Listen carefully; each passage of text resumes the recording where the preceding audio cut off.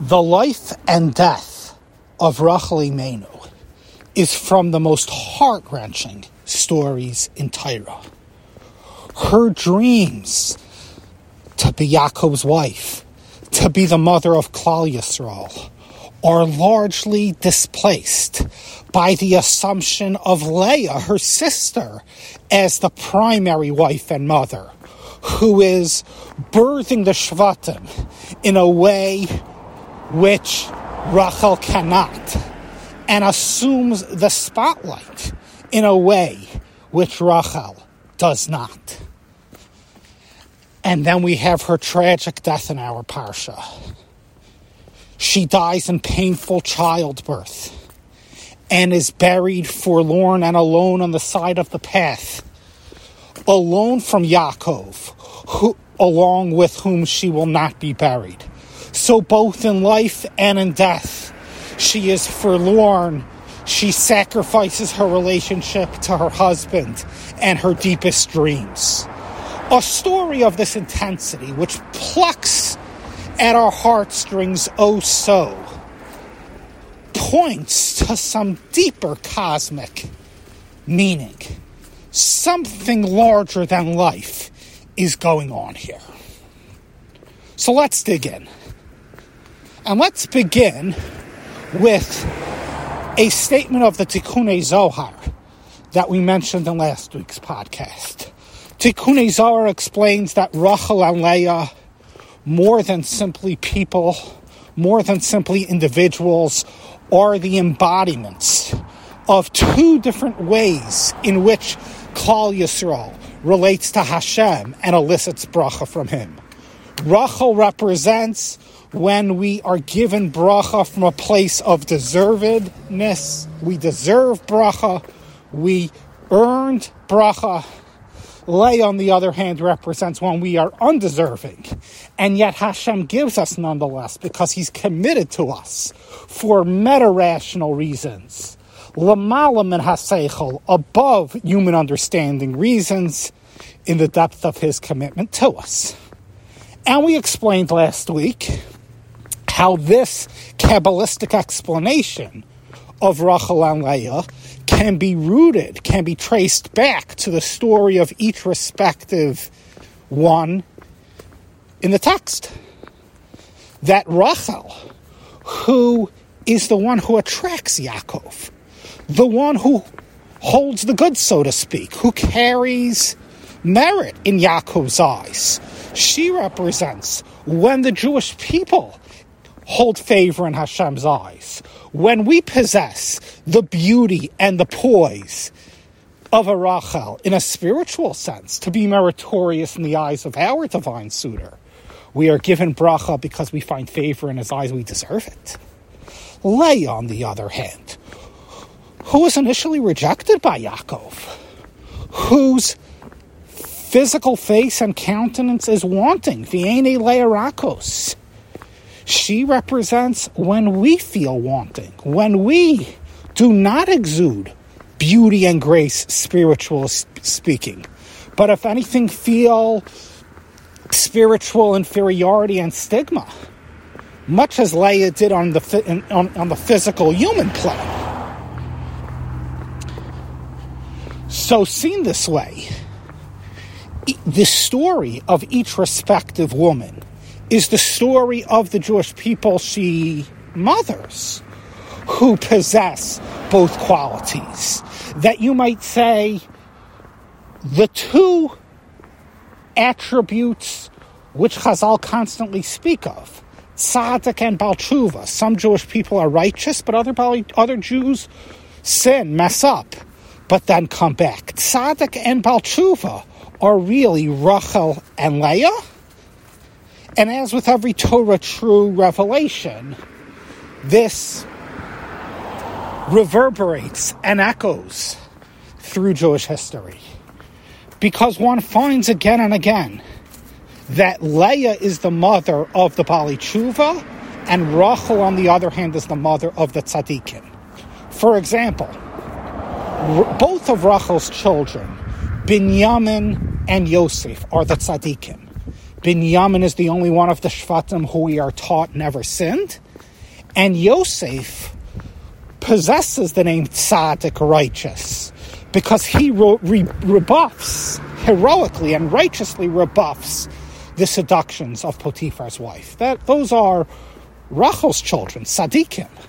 Leah's children, on the other hand, well, they have moral failings. Reuven has his moral failing in the Bilhah story. Yehuda has his moral failings with Tamar, but both do tshuva, and both ultimately come back. Hashem cements a relationship with both of them despite their failings. And the Yosef-Yehuda contrast is particularly stark, brought out by a slew of textual compare-contrasts in Parshas Vayigash, when the Torah presents the story of Yehuda's failing with Tamar, and then immediately proceeds to the story of Yosef's moral triumph against the seductions of Potiphar's wife. Well, this contrast is a function of not only these individuals, Yehuda and Yosef, but each one's respective mother and what she represents. Rochel, Tzidkus, merit in Hashem's eyes versus Leah. The Jewish people might be failing. The Jewish people might be wanting. Yehuda, her son, is wanting, but nonetheless comes back. And you have a similar phenomenon later in Jewish history. The two first kings of the Jewish people, Shaul, who's a descendant of Rochel via Binyamin, we are taught was a greater tzaddik than David, who came after him. David, who descends from Yehuda and ultimately Leah. That Shaul committed, says the Gemara, only one sin, and he was immediately punished and thereby forgiven. He is pure. David, on the other hand, committed multiple sins. And most famously, of course, the adultery with Bathsheba, but he was forgiven. Shaul, the descendant of Rachel, is a tzaddik. Yehuda, the descendant of Rachel, David, the descendant of Leah, is the Baal Tshuva. Tzaddik and Baal Tshuva. So you might say, Rachel is the mother of Midas Hadin, the judgments, when the Jewish people need to hold virtue on their own. They are judged strictly and severely because they rise to the occasion of doing so. Leah, on the other hand, represents rachamim, mercy. Hashem accepts us despite our limitations. This immediately expands our thread further. Rachel as din and Leah as rachamim. Because we know that we have a similar pattern of these true attributes, din and rachamim, judgment and mercy, in the creation of the world. When Chazal tell us, B'tchila ola b'machshava, it was originally Hashem's plans to create a world of din, a world with strict justice.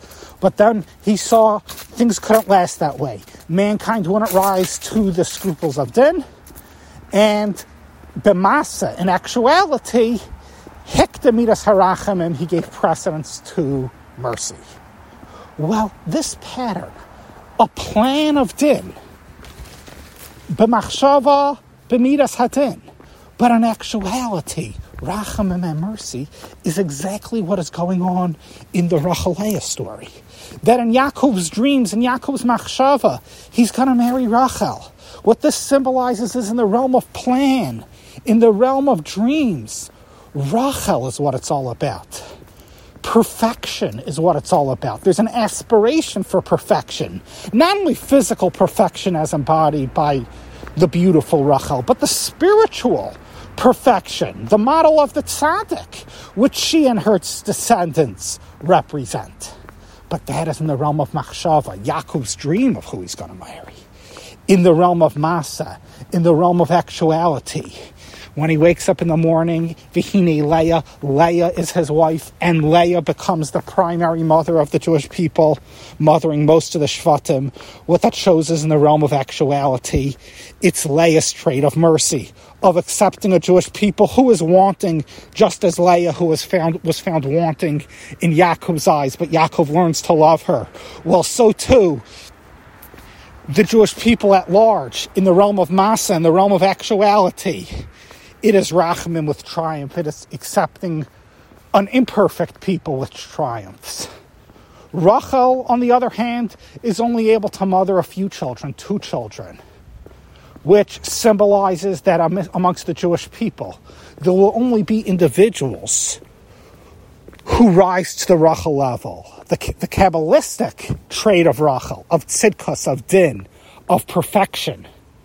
Reisi b'nei aliyah v'hei as the Gemara says, there are very few individuals who are upright, who without any freebies, without any undeserved gifts from Hashem, can really earn their way to merit.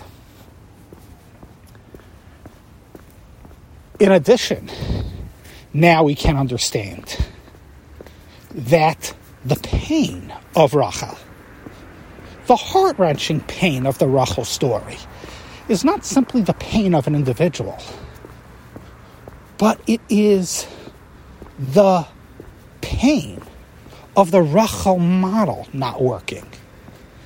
The fact that the dream for perfection, the dream for tzidkus, largely does not materialize.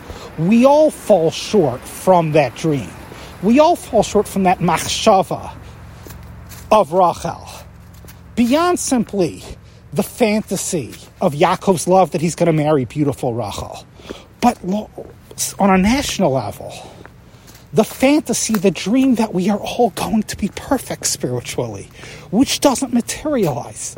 Like Rochel, we have that fall from grace, which is painful and deeply painful. And just as Leah usurps the role of Rochel, well, our only way back after that painful fall is when the Leah model takes hold. Unconditional acceptance, Hashem's devotion to us. And this fall from grace of Rochel, which as we're explaining is not simply the fall from grace of an individual, but is the story, almost the inevitable story, of the pain of perfection unrealized, spiritual dreams of tzidkus, which so often don't materialize. This too can be seen played out in Jewish history, in the stories of Rochel and Leah's descendants and how they relate to each other. Because when we return to the story of the first kings of the Jewish people, Shaul, the descendant of Leah, and David, the descendant of Shaul, the descendant of Rochel, and David, the descendant of Leah, what we see is Shaul, who is the original planned king, due to one moral failure, he is punished and he loses his kingdom painfully. And his fall from grace is the fall of tzidkus, which doesn't materialize. Tzidkus, in imperfection in tzidkus. And it is that same painful fall in the beginning of the kingship, just as occurs in the beginning of Yaakov's family life with Rochel. David, on the other hand, who makes mistakes, has moral failings, but survives through tshuva, survives through his mother, his ancestor Leah's quality, well, it is such a point of contrast to the Shaul, and how Shaul represents the pain of Shaul, the agony of the Shaul story, the dashed dreams. It's really that original Rochel pain of tzidkus, perfection, so often doesn't materialize. Shaul had ever so small a tarnish, ever so small a flaw. And likewise in the end of days. Mashiach ben Yosef, the first Messiah, will be a descendant of Rochel, and Mashiach ben David will be a descendant of Leah. Well, the dream, the original, the initial, the first Savior, Mashiach ben Yosef, he falls. He will be killed in battle. This is so clearly the original Rochel story playing out. Original dreams are dashed. There are imperfections. There are punishments. But ultimately, Mashiach ben David will triumph, because at the end of the day, the descendants of Leah, despite inevitable flaws and averos, are accepted in line with the Leah model of Hashem's unconditional commitment to the Jewish people, the Baal Tshuva model. So here we have a rich, cohesive understanding how even the pain of Rochel, this heart-wrenching, heartstring tugging pain of Rochel, is an expression of something larger, something cosmic, in terms of what Rochel represents, in terms of perfection, which so often doesn't materialize, the fall from grace, the fall from virtue. But the question is Rochel suffering in vain? And speaking on the larger scale, is all of our pain Rochel-esque pain when the dreams of perfection do not materialize? Is that pain in vain, mourning the lost dream, the lost fantasy of perfection of spiritual virtue? Can't be. And the key is to understand how Rochel is the mother of Galus. Rochel is the aim hagalus when the Jewish people endure suffering and retribution and punishment for their shortcomings. And this retribution, this punishment, is not simply pain for pain's sake, but it is a pain from which we grow. A pain which brings not only atonement, but growth to the Jewish people. That's what the Gullus is all about. Hashem is not hurting us for hurt's sake, but purging us to grow, to overcome averos and imperfections. This is what I suggest the Rochel story is really all about. Rochel representing Midas Hadin, judgment, when we suffer in life because the dreams of perfection are ever so slightly lacking.